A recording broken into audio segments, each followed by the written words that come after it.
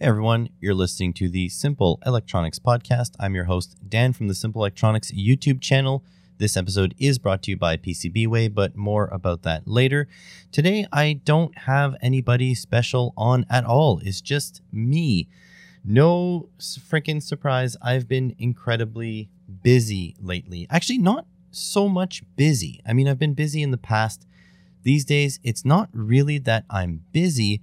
It's more that it's been incredibly hot around here, and it's been incredibly draining to work outside in that heat in my new job. So, yeah, very hot here, somewhere around 30 degrees Celsius. And I'm just going to do a conversion to Fahrenheit. 86 degrees Fahrenheit, but with the humidity, it feels, somewhere in the 40s.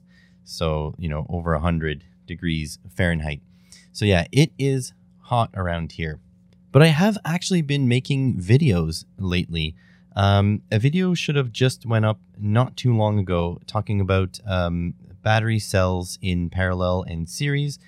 What's that mean when you're building your own battery packs? What kind of battery pack you need for your projects? And it's that kind of tutorial work that I'm really excited to get done finally. And so that video is out now. And I was actually quite lucky to be sponsored by Keysight for that one. So Keysight is one of those big sponsorships that a channel like mine can only dream of landing. And I don't say big in terms of like big money. I mean, it's a sponsorship, so it does pay quite a bit more than the ad revenue, but it's more like the prestige. Having someone like Keysight reach out to me and want to buy an ad spot in a video is like one of those milestones that I never thought possible. I mean, I did also release a video recently about a Kaiweets soldering station, and having someone like Kaiweets reach out is quite like a tit for tat sort of relationship. A lot of my viewers are, sort of right in the price range that Kaiweets products sort of cater to. Actually, a lot of them are now above that price range as of recently.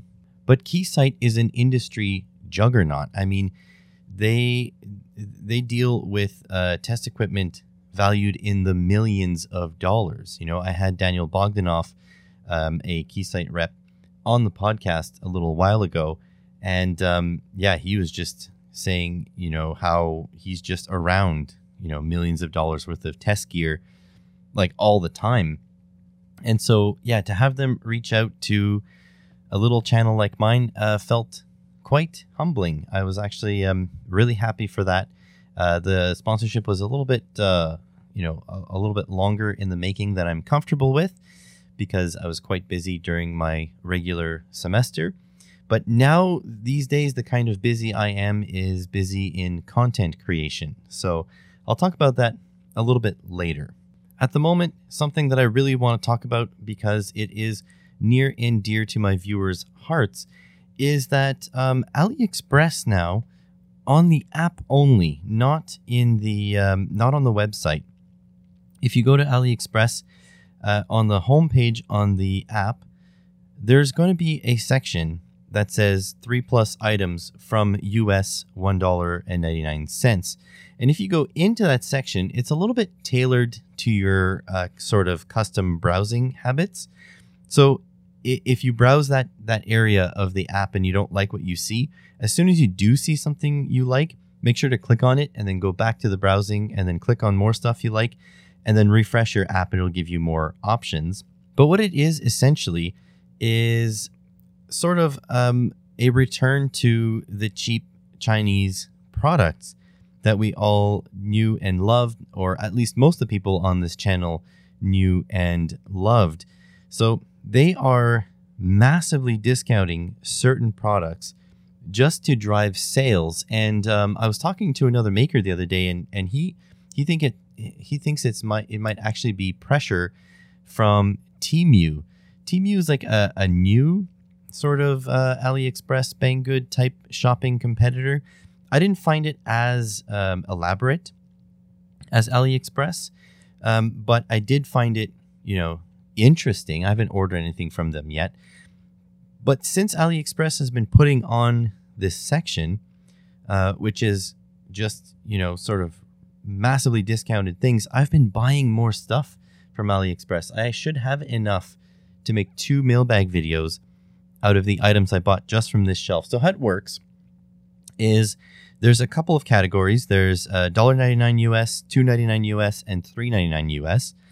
And you browse it, and they offer things at like massive discounts. And I mean, just looking quickly in my feed now as I speak to you, I'm not sure about the US prices, but the Canadian prices, there is a infrared thermometer for $6.72 Canadian. There is a wire stripper for $5.37. There is a sort of like a high current switch for $2.68. These things are quite cheap, and you just refresh it a few times and you get different options.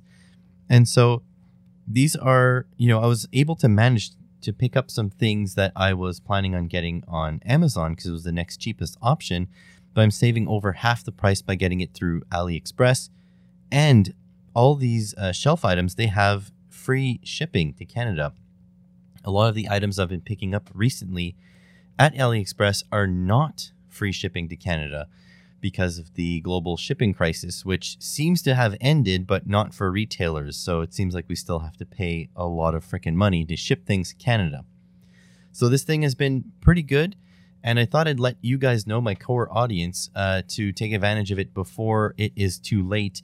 And if it wouldn't bother you to click one of my affiliate links in the description of the video or anywhere on my page, and then, use that to go shopping, I mean, I wouldn't say no, although I don't think any of these items are sort of associated with any affiliate accounts. I don't think there is very much profit in these items. But like, just for example, like a battery shutoff switch, a 100 amp or 150 amp battery shutoff switch. I bought a whole bunch of them, and I ended up paying something like $5.50 each, which is actually very cheap. Amazon is like more like $15 each. But I found it in the app just now for $2 and something, for like $2.60, I think. So, I mean, if you don't want a lot of items, you just want one-offs, this is probably the best way to do it, is to find it in that shelf. And so far, the only way that I can tell to sort of manipulate the algorithm to tell it what you want is to click on a whole bunch of different things that have your interests at heart. Like, for example, I was looking for cheap clothing for the wife because I was like, well, if there's like a $2 tank top or something, we'll give it a shot. But then for a while, it was serving me all women's clothes. So I had to go and sort of click through electronics things and then refresh the app. And now I only have 1 or 2 listings that are women's clothes.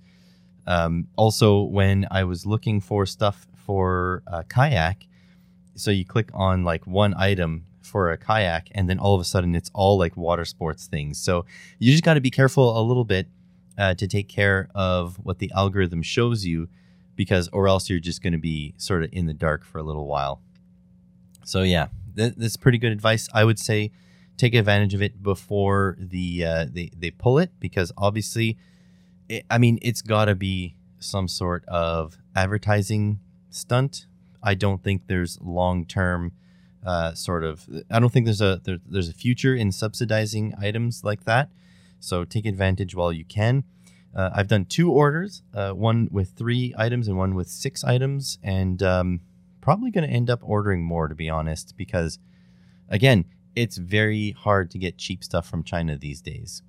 Another video I'm finally getting to is the lithium iron phosphide battery Actually, I've got 2 videos for that. One is building my first battery pack, which is 4 cells in series, so a 12-volt equivalent pack.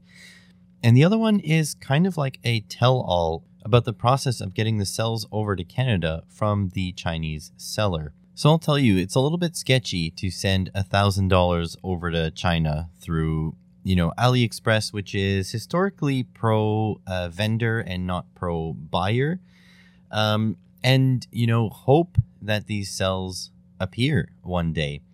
I mean, It's a lot of trust to put into someone on the other end of the world who really doesn't owe me anything. They could just disappear, close up their business, and we'll never hear about it.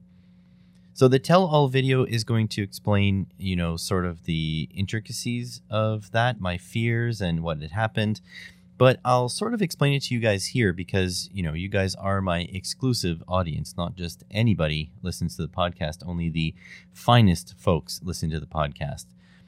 So I made an order for 16, quote unquote, grade A cells. They're 105 amp hour, supposed to be Vericore prismatic cells.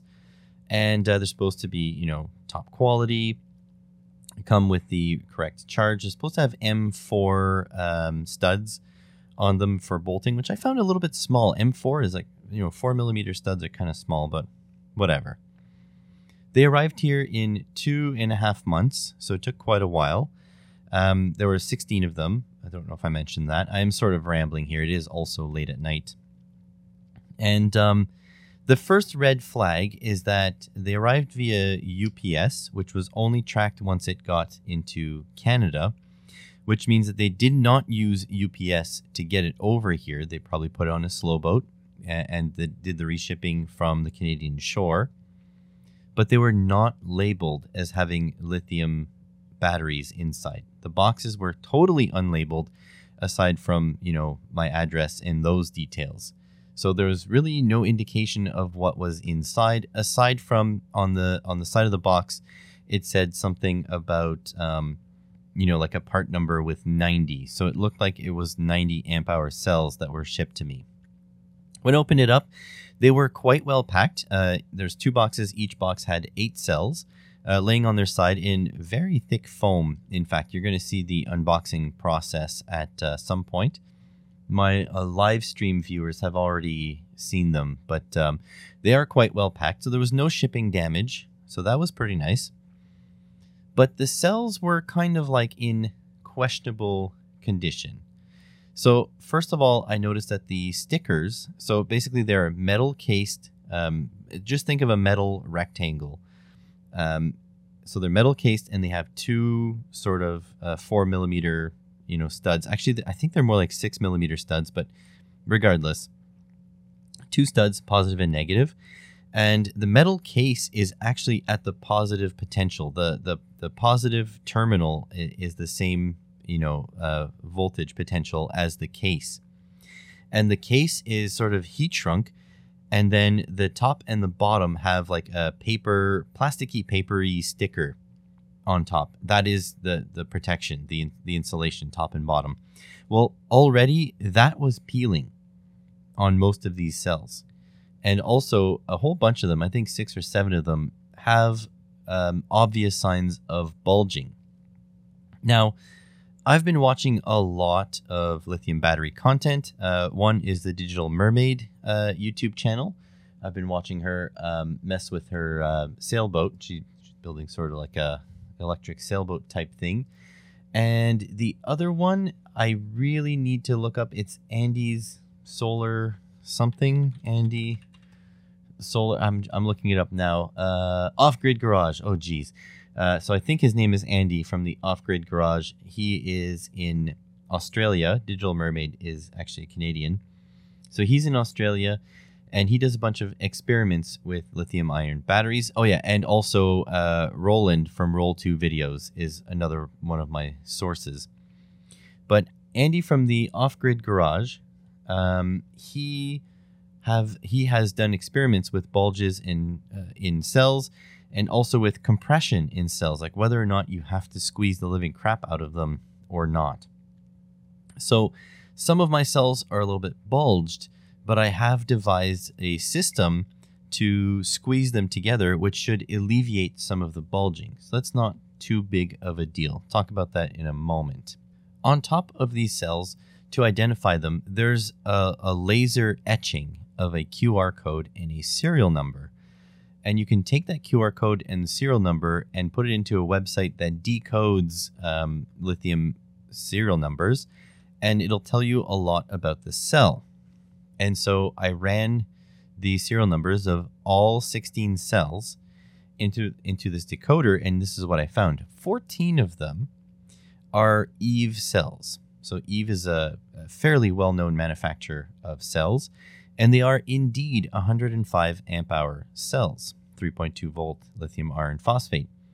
The problem is they were manufactured in a 6-month span, so they're not in the same batch, but in 2018.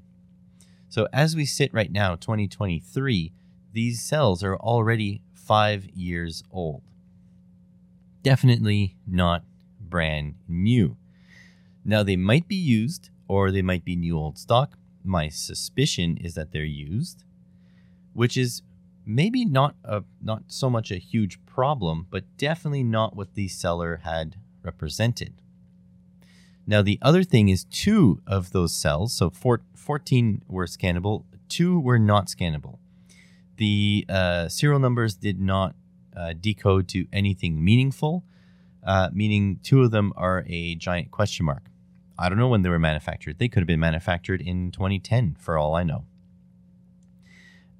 Also, the studs on the top are laser welded on, some of them very poorly. So some of them have like slag, some of them are very off-centered, some of them have just like holes that have burned through like the button where it sits. So I would say these things are not grade A cells. I mean, they may have been grade A cells when they were first manufactured by Eve in 2018, but whatever has happened to them since then means they are definitely not grade A. There's a couple little dings and dents in the cases, all little stuff, but those little stuff could add up together. Now, because of time constraints, I haven't actually been able to do time constraints on making a video. So this video is not out yet, but it is edited and uploaded, just waiting on final approval for release. But, these cells, I don't know their capacity. Now, the AliExpress reviews when I ordered them were all positive. They all got their full capacity. But once I placed the order, the next month, new reviews started rolling in saying, oh, these things are garbage capacity. They're not as advertised. And then a few weeks later, there was some more reviews that said they're great, they have full capacity. And then a few weeks later, reviews that said they were garbage. And so I don't know what they are at the moment. So as we sit right now, I have yet to do a capacity test, and I'll get to why in a moment. And so, yeah, this whole, the whole thing, I still don't know if these cells are, trash or not. What I will say is that they're probably not worth the $1,000, for the 16 cells. I mean, per cell, the price is only about $60, which is actually fairly inexpensive, even if I end up with cells that are, half their capacity. But in the same time, it was a big investment to buy, 16 cells from China. But I think what's important to keep in mind is that either way, the calculus for me is not the same as the calculus for someone who relies on these cells to build like an off-grid system or whatever. I bought these cells for an experimentation, so I can mess with BMSs, mess with batteries, mess with solar charging, all sorts of things like that. And so as long as I can keep doing the experiments that I had in mind, then these cells are actually worth it for me personally and for the YouTube channel, because if I get to mess with things, I get to increase my knowledge. So knowledge to me is priceless, and it is what it is. But at the same time, I get to publish my results. And if I have a negative result with a seller, then at least I get to share that information and then prevent other people from making the same mistake. And I will be compensated for my time. Don't get me wrong. I mean, if really this was a massive hit to my bottom line, so to speak, my quote unquote profit, it's not, like my YouTube channel is still not profitable, I can offset the costs by making, lithium battery related projects, making PCBs, on those projects and making PCBWay videos. Then I also get more experience, more stuff. I get to do more stuff, more experiments, share more stuff with you guys, and offset some of the costs with PCBWay sponsorships. I mean, since we're talking about PCBWay sponsorships, we might as well jump into the sponsor spot right now. You guys know PCBWay. They've been a massive sponsor for the channel. They decided to sponsor all of my podcasts going forward. So until that deal changes, it's a fantastic deal. I encourage you guys to go check them out. They do PCBs under 10 centimeters by 10 centimeters. You get 5 or 10 of them for $5. I mean, they say 5 of them for $5, but if you put the quantity to 10 so far, as long as they're the correct size, they're also still $5 plus shipping. But what's cool is if you have smaller boards, just keep bumping the quantity up until the price goes up, and then just move the quantity back down.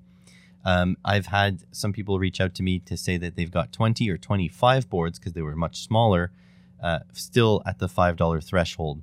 And what you get is really high quality boards. I mean, I have a ton of them laying around here because of the projects I've been doing, and they're awesome. In fact, I got a pretty cool project coming out shortly, which I'm very proud of. So yeah, PCBWay, not only PCBs, they also do 3D printing. They do CNC work, all sorts of stuff like that. Check them out in the link in the description. It really helps the channel, like we were talking about, offsetting costs. Maybe one day I'll be profitable, but for now, thanks to PCBWay and sponsors like them, I'm nearly cost neutral. So moving on, these cells are probably not the best. I mean, they are not the best quality. I can say that for sure. But what they allowed me to do is I have designed a bracket system to compress the cells together.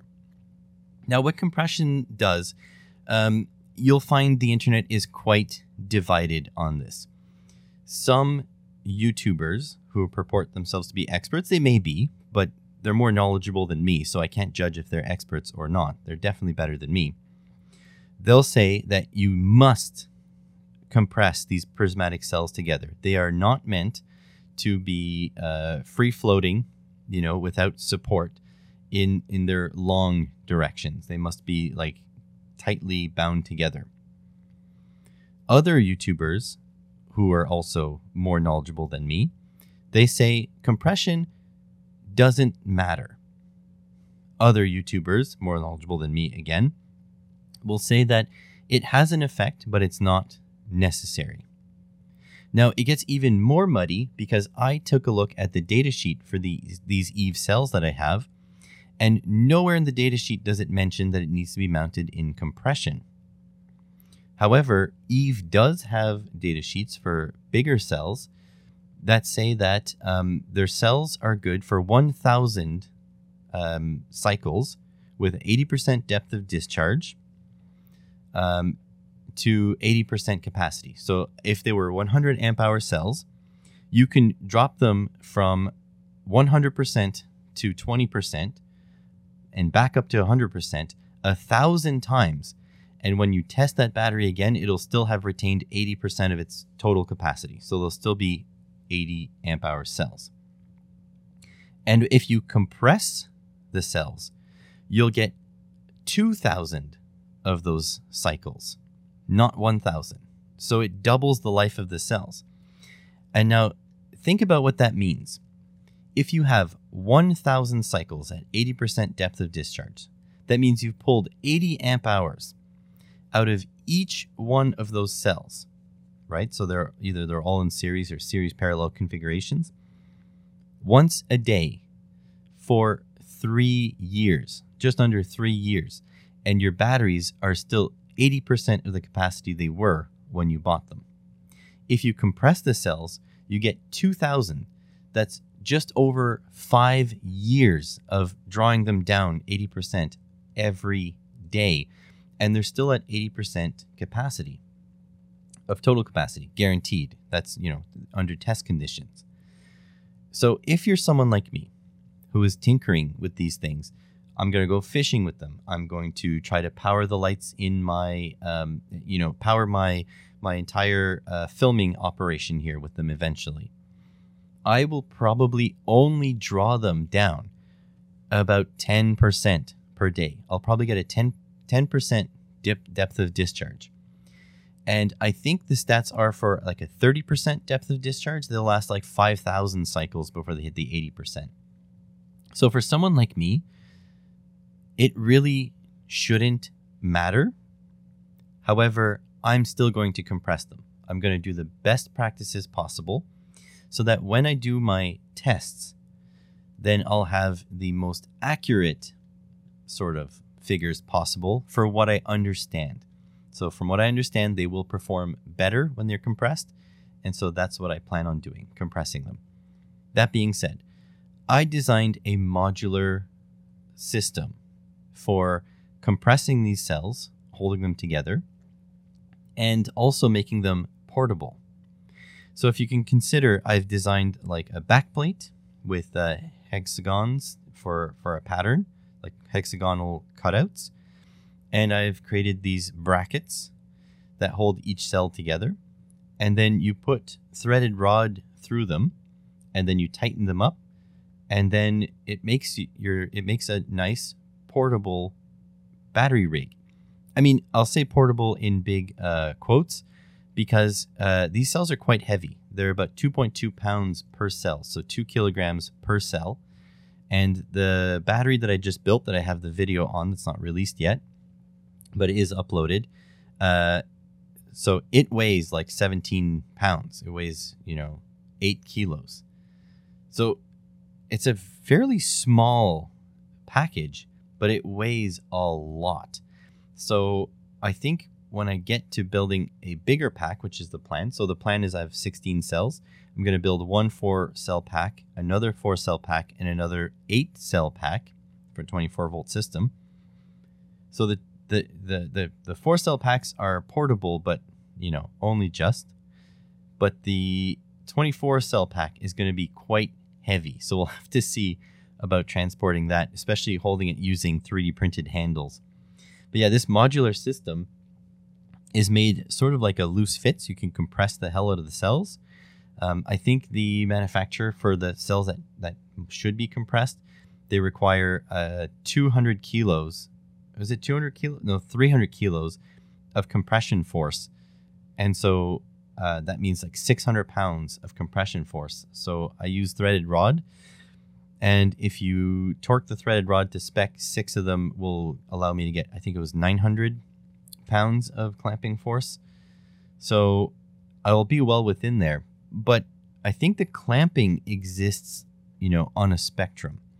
Whereas if you do the rated clamping, that is ideal. If you do no clamping, that is, less than ideal. But anywhere in between is better than nothing, right? So I have it quite tight now. I'm letting the cells rest a bit, and I'm going to tighten them a little bit more again. And with a torque wrench, I should be able to calculate the finalized tightening torque, but that's just going to be for another day. But anyways, now that they're together, this is what I was getting at. I haven't capacity tested them yet. Now that they're together, I'm going to set up the battery management system, the BMS, in a reasonable position. I'm going to have some output terminals in a reasonable position, and then I'll finally be able to draw current from it. Once I can draw current from it, I'm going to do a couple of discharge tests, and I'm going to see how much capacity is really left on my cells. Hopefully, I get the whole 105 amp hours. I don't think I will, but hopefully I do. And if I don't, at least I hope to have enough capacity to be useful, so 50 amp hours or more. I'll be kind of upset if it's 50 amp hours, but I just have to keep in mind that I bought these as a learning experience and that I will definitely get out of these cells. I'll be hesitant to buy from that seller again for sure, but I'll definitely have the experience that comes with it, which in my opinion is quite a bit more important than having an ideal pack. I also have a slight bone to pick with, I think it's Jabida. I think it's, JBD BMS's battery management systems. So I ordered from their official store on AliExpress 2 of their BMSs to go along with my battery pack building. And they shipped, like as normal. I think it was $120, $130 Canadian for 2 of them. And they shipped them and they sat in my stockpile here for a little bit until I got to a mailbag video. Unboxed them in a mailbag video, and it turns out there was only 1 in the box. So they had only sent me 1 out of the 2. I spent 2 weeks jumping through hoops, sending them images, sending them video footage of me unboxing them, them stopping replying, and then AliExpress had to step in, and they refunded me half my money. But the crap part is I had to pay the full shipping for both of them, and only ended up with 1 of them. So I paid a little bit more than I should have for 1 of them. But as matters got worse, after this was all said and done, I got refunded for 1. The one that I have has threaded terminals, and the threads are missing completely out of 1 of the 4 terminals on it. And this is a type that is sort of a terminal that is bent, that is drilled or punched, and then tapped, and then soldered onto the board. So now I have a blind hole, which means a hole that doesn't go all the way through. I mean, it's not really. It goes through the metal, but there is PCB in the way behind it. But I have this hole that I now have to tap with a tap. I need 2 taps, basically. I need a regular tap to tap threads. And then if I can't get the tap down low enough, I have to get a bottoming tap, a second tap, in order to tap the threads on it. And so I'm so upset because that is the BMS I was the most excited about. I actually bought 3 BMSs in anticipation of building 3 battery packs. In fact, I bought 4. The first one I bought was a Dali BMS. I paid a lot of money. I think I paid $160 or $170 each, and I bought 2 of them. But when talking to the seller after I had already bought them, I said, some of the BMSs can be used in series configurations, some of them in parallel configurations, as in, in parallel with another BMS or in series with another BMS. Some of them have active balancing, etc., etc. The seller said, yeah, the one you ordered had none of those features. He said, here's the active balancers if you want them. So there were extra $35 upgrades on both of them. So I was like, okay. And then I was like, okay, can I attach 2 of these in series to make, 2 12-volt packs and then connect them together to make a 24-volt pack? He said no. In order to do the series connection, you need to order this extra device. And that was like $50 each or something like that. I'm making up the numbers, but it was somewhere around that. I was like, okay, can I at least put 2 in parallel so I get double the capacity? And they're like, no, you have to buy these special parallel adapters. And I was like, you know what? At this point, screw it. Cancel my order. They're not shipped yet. Cancel it. Give my money back. So AliExpress put in the request for canceling the order, but the seller refused to acknowledge it for a week. So they were holding my money for a week. So that was the Dali BMS. I still want to try Dali BMS, but I don't think I want to buy them from the official store because it just gave me a little bit of the heebie-jeebies. So the next one I went is on I think it was the advice of Roland from Roll2 Videos, a JBD BMS, so a Jabida. That was the one I had issues with, but I didn't know at the time I would have issues until it arrived. So that's not a problem. The next one I ordered was a Heltec BMS, which was only like $40 Canadian, something extremely cheap. And it doesn't have the fancy features like Bluetooth and stuff like that, but it is a valid BMS. So I decided to go with that one, the Heltec BMS, for this setup here. And then I think after watching the Digital Mermaids videos, I decided to get myself a JK BMS, which was the most expensive out of everything. In fact, I think it might have been more expensive than the Dali, or maybe it was close to the same price. But it is full featured. It is fancy. It is rock solid, No, it was a little bit cheaper than the Deli, $123.50 for the JK BMS. But apparently it's the gold standard in DIY pack BMSs for the moment, unless you want to pay a very premium price to get a really high-end device. But the problem with the JK BMS is that it does 4 cells up to 8 cells in series, which means that if I do want to make a 24-volt pack, which I intend to, I need to save the JK for that pack. And so I don't have the JK on this pack that I'm building right now. I have the Heltec BMS.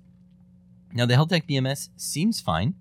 I don't think it has active balancing, and so that's not great. However, I do have active balancers I'm going to add to it. And I do also have the sort of the smart shunt, so I'll be able to test my batteries. But I can't wait to do that. But it's just filming it is going to be a bit of a pain in the butt, because now we're talking about cells with a lot of capacity, 100 amp hours. And so if I pull a current of 0.2 C, that means 0.2 times the rated capacity, that means it'll take me 5 hours to drain it fully. And that means to do a capacity test, if these batteries are any good, will take literally 5 hours. So the filming will be a little bit weird on that. I might just set up OBS and record, but then that's a continuous recording of 5 hours. That's going to be a little intense. So maybe I'll just, I don't know. We'll see how I'm going to test it. But hopefully you guys will get subscribed for that and encourage me, because that's going to be a lot of work. So in other news, this past weekend was OpenSauce. For those of you that don't know, I believe William Osman is the one in charge of OpenSauce. Now I know he's involved. I'm not sure if he's the only one involved, the only public-facing person involved, but it does seem like it's his Maker Faire type competitor that was hosted in San Francisco this weekend. And what makes, I think, this event so special is that there must have been like 30 or 40 featured YouTubers that went there, and a ton more that just attended the event as attendees. And so I'm quite envious of that kind of show. I really wish I would have been able to attend this year, but for a couple of reasons, like, I don't know, I don't show my face ever. Nobody knows who I am. Actually, a few people know who I am, but very few, and they keep it very secret. And the fact that I think the flight to San Fran and back is something around 1,000, 1,500 Canadian dollars, plus the hotels in San Francisco, a couple $100 a night.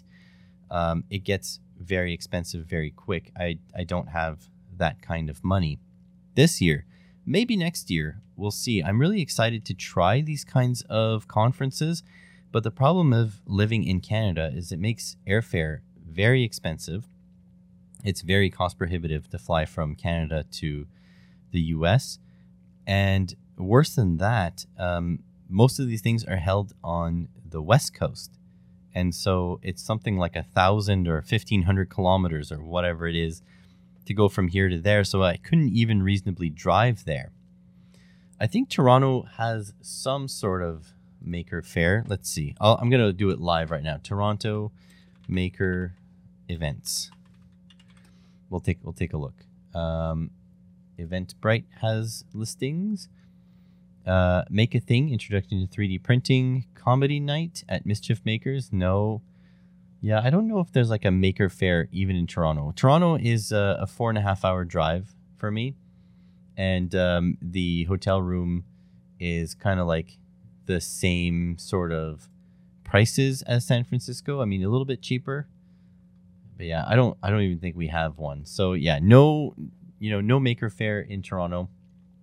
So I can't do anything, a little bit closer or anything like that. Let's see, Maker Festival. Let's see, there's a Maker Festival. Where are we going? Maker Festival. Oh, it has a COVID-19 warning. and they're saying they're going to reschedule it to another date in 2020. So let's just say it's not happening. So yeah, Canada is not great for that. We don't have a lot of makery type things. We were supposed to have one here in Ottawa, but it seems to have gotten canceled because of whatever reasons. Probably it was COVID at the time. And that was like last year. So needless to say, I would love to attend one of these events, but I'd have to get over quite a few hurdles. It would help to also hear about, the people listening to this. Would you care for a meet and greet? Like, let's say I was at Open Sauce. Would you want me to do a talk? Is it fine just seeing me in the crowd and, I just go as an attendee? Am I important enough to be invited? I mean, I'm under no illusions to the fact that I'm still a very small YouTube creator. But what's great about my situation of being a small YouTube creator is I've garnered quite a kind and involved audience. You guys are pretty awesome. The podcast audience specifically, I mean, every single week you guys tune in to the tune of several hundred of you, which is awesome. I mean, it's quite encouraging. Let's see if I can check my stats real quick too. Since it's just me, I can just ramble on while I load the thing. Yeah, it seems like about 350 of you just on the audio only have been tuning in. So that's been pretty nice on a regular basis. So I can kind of trust that those kinds of views are coming back. The YouTube audience is another couple hundred, depending on the guest. So we're talking about about 500 to 1,000 sort of semi-regular listeners. It's quite humbling to hear lots of people like that. But on the scale of something like a California with 40 million inhabitants, that's that's not a lot. And so there's a Canadian event called LTX, which is sort of tangentially related to electronics stuff. It's a tech thing from Linus Tech Tips. And quite a few like big creators go there too, but not really in my vertical. I think the only people in my vertical are more like Electro Boom. So Electro Boom is probably going to be at LTX this year. But even there, I mean, that's all the way in British Columbia. So that is all the way on the West Coast, about the same price to fly from Ottawa to the West Coast than it is to fly to San Francisco. So it's not very convenient, but at some point, I am going to take the dive and attend, because I think it'd be pretty awesome seeing cool people like that. Maybe next year even I'll do the Open Hardware Summit. I did watch the talks this year live on the YouTube channel. It was quite interesting stuff. I kind of feel like rubbing shoulders with people that are far more intelligent than me, and talk about cool stuff. And I do have some ideas for some videos to be filmed in situ, like for example, bring a couple of Arduino kits, like maybe see if I can get, Elegoo or something to sponsor a couple kits, bring the kits around and have a sort of like a hackathon for, take a video of, let's say, me versus another hardware person to build something cool in, an hour, and based on a theme. And the theme would be, something randomly selected, probably by ChatGPT. And then we would just go around the conference floor and see if we can get people to judge our creations. And it would only be for fun, right? But it's stuff like that that'd be really cool. Then I could meet up with people like Senya, which I had on the podcast, people like Aisha. I mean, basically all the people I had on the podcast, a big chunk of them went to Open Hardware Summit. Some of them went to Open Sauce. So I'd really love to meet up with these people in person at some point. That'd be really cool to do. So I do need to end this podcast fairly shortly, because it is now 10:16 p.m. and I still need to edit this. So I want to talk to you real quick about what projects are coming across my desk for the next week or so until we talk again on the next podcast. First things first, a lot of the content coming down the pipeline is going to be about the lithium cells. They simply take up a lot of space, and I'm the most excited to work on them. And so usually excitement is a great driver for me, and therefore that is probably where my head is going to be at. So I'm going to be seeing if I can, do capacity testing on these cells. I have the smart shunt that I want to take a look at and see if I can get functioning. I'm also going to attempt to use a active cell balancer and see if that's going to help at all. So all these things are going to be visited sort of in individual videos. I also want to design more accessories for my bracketing system and fix a couple little things that make it a little bit hard to use before I can release that to the public, but that's certainly going to be a video as well. Also, I need another reliable 3D printer. So I did talk about the fact that I have a sort of Core XY Tron XY X5 SA printer that I bought linear rails for. And at the moment, my Tronxy, the small one, the X3A, is my most reliable printer. And so I can rely on that one, and I can disassemble the Core XY printer in another room and perform the upgrade to it. So I'm going to upgrade the electronics, change it to linear rails, try to square up the frame a little bit, change the hot end, put auto bed leveling, change the bed surface. So all that is going to happen at some point, but I probably won't really be able to publish a video on that in quite a while because it's going to take a lot of fiddling to get to, and I don't even really know how to breach the subject. I don't really know how to sort of present it all in a digestible manner. So that's going to take a little bit. I also took a look at M5 Stack's microcontrollers. One is the M5 Stamp C3, something like that. It's a RISC processor. And I took a look at another one with a OLED screen on it. I think it was OLED. Anyways, I was not happy about how difficult it was to get started with those boards. And I've shared my feedback with M5. They seem to be a great company. So they took the feedback in stride, but I made a video. I'm just afraid it's going to come off a little bit too negative because, I did warn them ahead of time that I am not an expert in this field. In fact, I get quite confused easily with new products, stuff that I haven't seen people mess with. I need very clear documentation. I am not a particularly intelligent person when it comes to microcontrollers and such. And so I was kind of disappointed to see how non-user friendly it was for beginners. But it is what it is. I mean, I can only take a look at the product that's in front of me. I appreciate them sending it to me. But if you guys have any resources for M5 Stack stuff, let me know.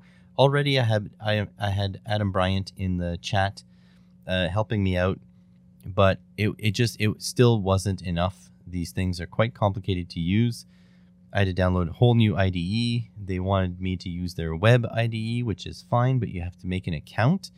And I mean, anything that you need to make an account for, I think is just, it's a lot of friction. There was already a lot of friction, and you're adding another step. You got to make an account, choose a password, one that's different from all your other passwords, because you don't know if this one's going to be stored in plain text. And then you have to go verify your account. And then you can get spam emails. I'm not into it. So if someone has any good resources for M5 Stack, I even had issues following their instructions on installing the sort of like the firmware or the boards on the Arduino IDE, which it says on their website it should be able to support it, but I couldn't get anything uploaded to it. So I don't know. I don't know what to say. It wasn't a good experience, but I do like M5 products, and so I really hope they fix that soon.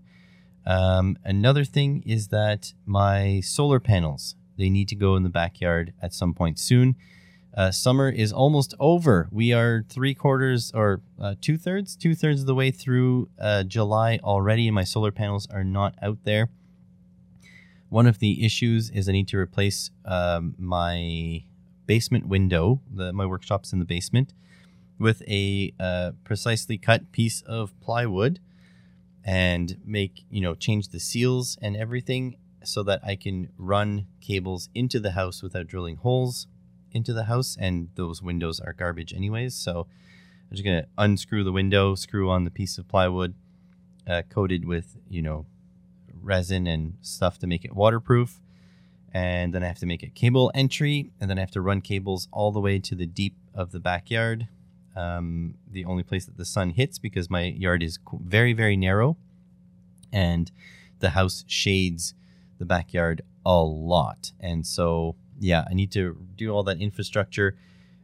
Honestly, I'll probably only have it ready just before winter, so it'll be less effective, but it doesn't matter because, I can still be using that electricity to power my stuff in the shop here. I have 300 watts of permanent solar panels plus another 100 watts of a temporary folding one. So that should be interesting enough to capture some electricity and see how much we can use here in the Great White North. At the very least, the panels will stay cool because they won't overheat, that's for sure. I also have a couple of products to review. I have a microscope from Adonstar. They sent me their sort of top-of-the-line microscope. I have a pretty good microscope already in a pluggable USB one. I like that one, but the problem is you do need to be tethered to a computer. So that's a downside. Then I have a Anlov digital microscope with a screen integrated on it and a lithium battery.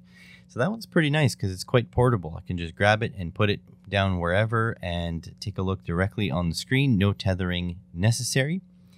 But this new one, this Adonstar, it's like, I think it has a 7 or a 10-inch 1080p screen. And it has 2 microscopes built in, one that sees from a little bit further and one that sees from a lot closer. And apparently the working height is enough to do soldering and stuff underneath. So you get a lot of sort of room to spread your wings underneath there and do some good work. So I can't wait to take a look at that. That's going to be pretty cool. And another company is sending me a robot car. So that's something that I might be doing on a live stream instead of a typical video, or I might do what I've done sometimes is live stream the filming of a video. That's also a quite distinct possibility. Should be fun. I do love building robots. I do have a couple here that I have built and haven't really used. So another live stream idea could be, me taking all the parts out and sorting the parts and sort of putting them back into inventory.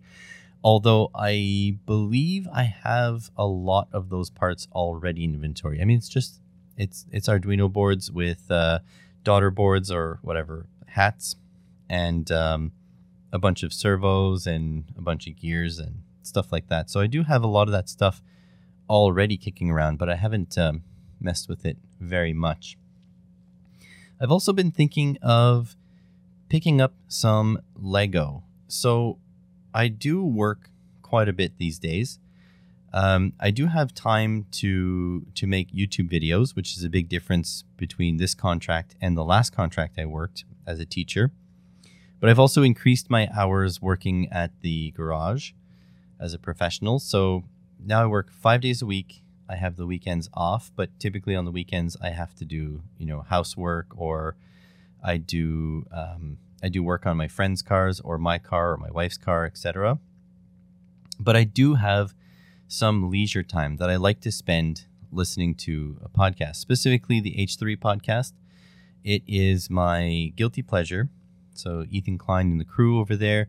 If anyone ever listens to this, I don't think so. You guys are all we're all in different worlds here. But if you guys do listen to the H3 podcast, I don't know how to explain it. It's just very entertaining. It's a lot of news but sort of like drama news, like which person is being a butthead, like celebrities doing dirty things and, not being, not seeing the consequences for those things or whatever. I don't know. It's hard to explain. It's a very good podcast for just chilling. And what's nice is that it's visual and I can listen to it, but it is also visual. So I can't really do too many things while I listen to the podcast. But I was thinking of trying to build a Lego kit during the podcast because I can have it on the screen in front of me, I have my desk in front of me. I can do something like follow instructions for a Lego kit. I have tried prototyping PCBs and stuff like that during H3. It's very difficult because doing electronics uses sort of a lot of my brain power. And so I end up not paying attention to one or the other, and I miss some stuff or, I make mistakes on my PCBs. But something like a Lego kit, I think will just be more relaxing. And so I might pick up like a nice Lego Technic kit. The other thing is they're kind of expensive, but I mean, I'll have to see. I'll have to see if I'll enjoy it. And it's definitely better to try it and know than not know. And also the crazy thing about Lego kits is if you disassemble it and put everything back in the boxes, you can get like 60 to 75% of the retail price you paid on the used market. And if you wait a couple of years and the set is discontinued, you can get nearly all of your of what you paid back. Lego is quite universal and it holds its value quite well. I mean, I was really lucky to buy a childhood Lego kit of mine. So that was pretty nice. But yeah, I think I'm going to call it here.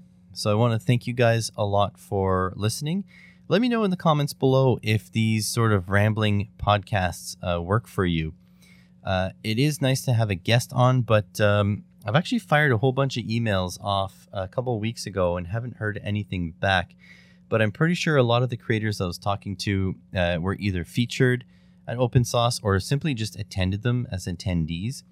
And so I'm pretty sure people are just busy. And so hopefully I'll get some responses before next week. But if not, I'll figure out what to do next week. Either way, you come hang out on the live streams. I'm going to try to do them more frequently. And other than that, have a great one, and I'll catch you on the next one. And thank you very much to the, between 400 and 700, maybe 1,000 people who listen to this podcast every 2 weeks. I love you.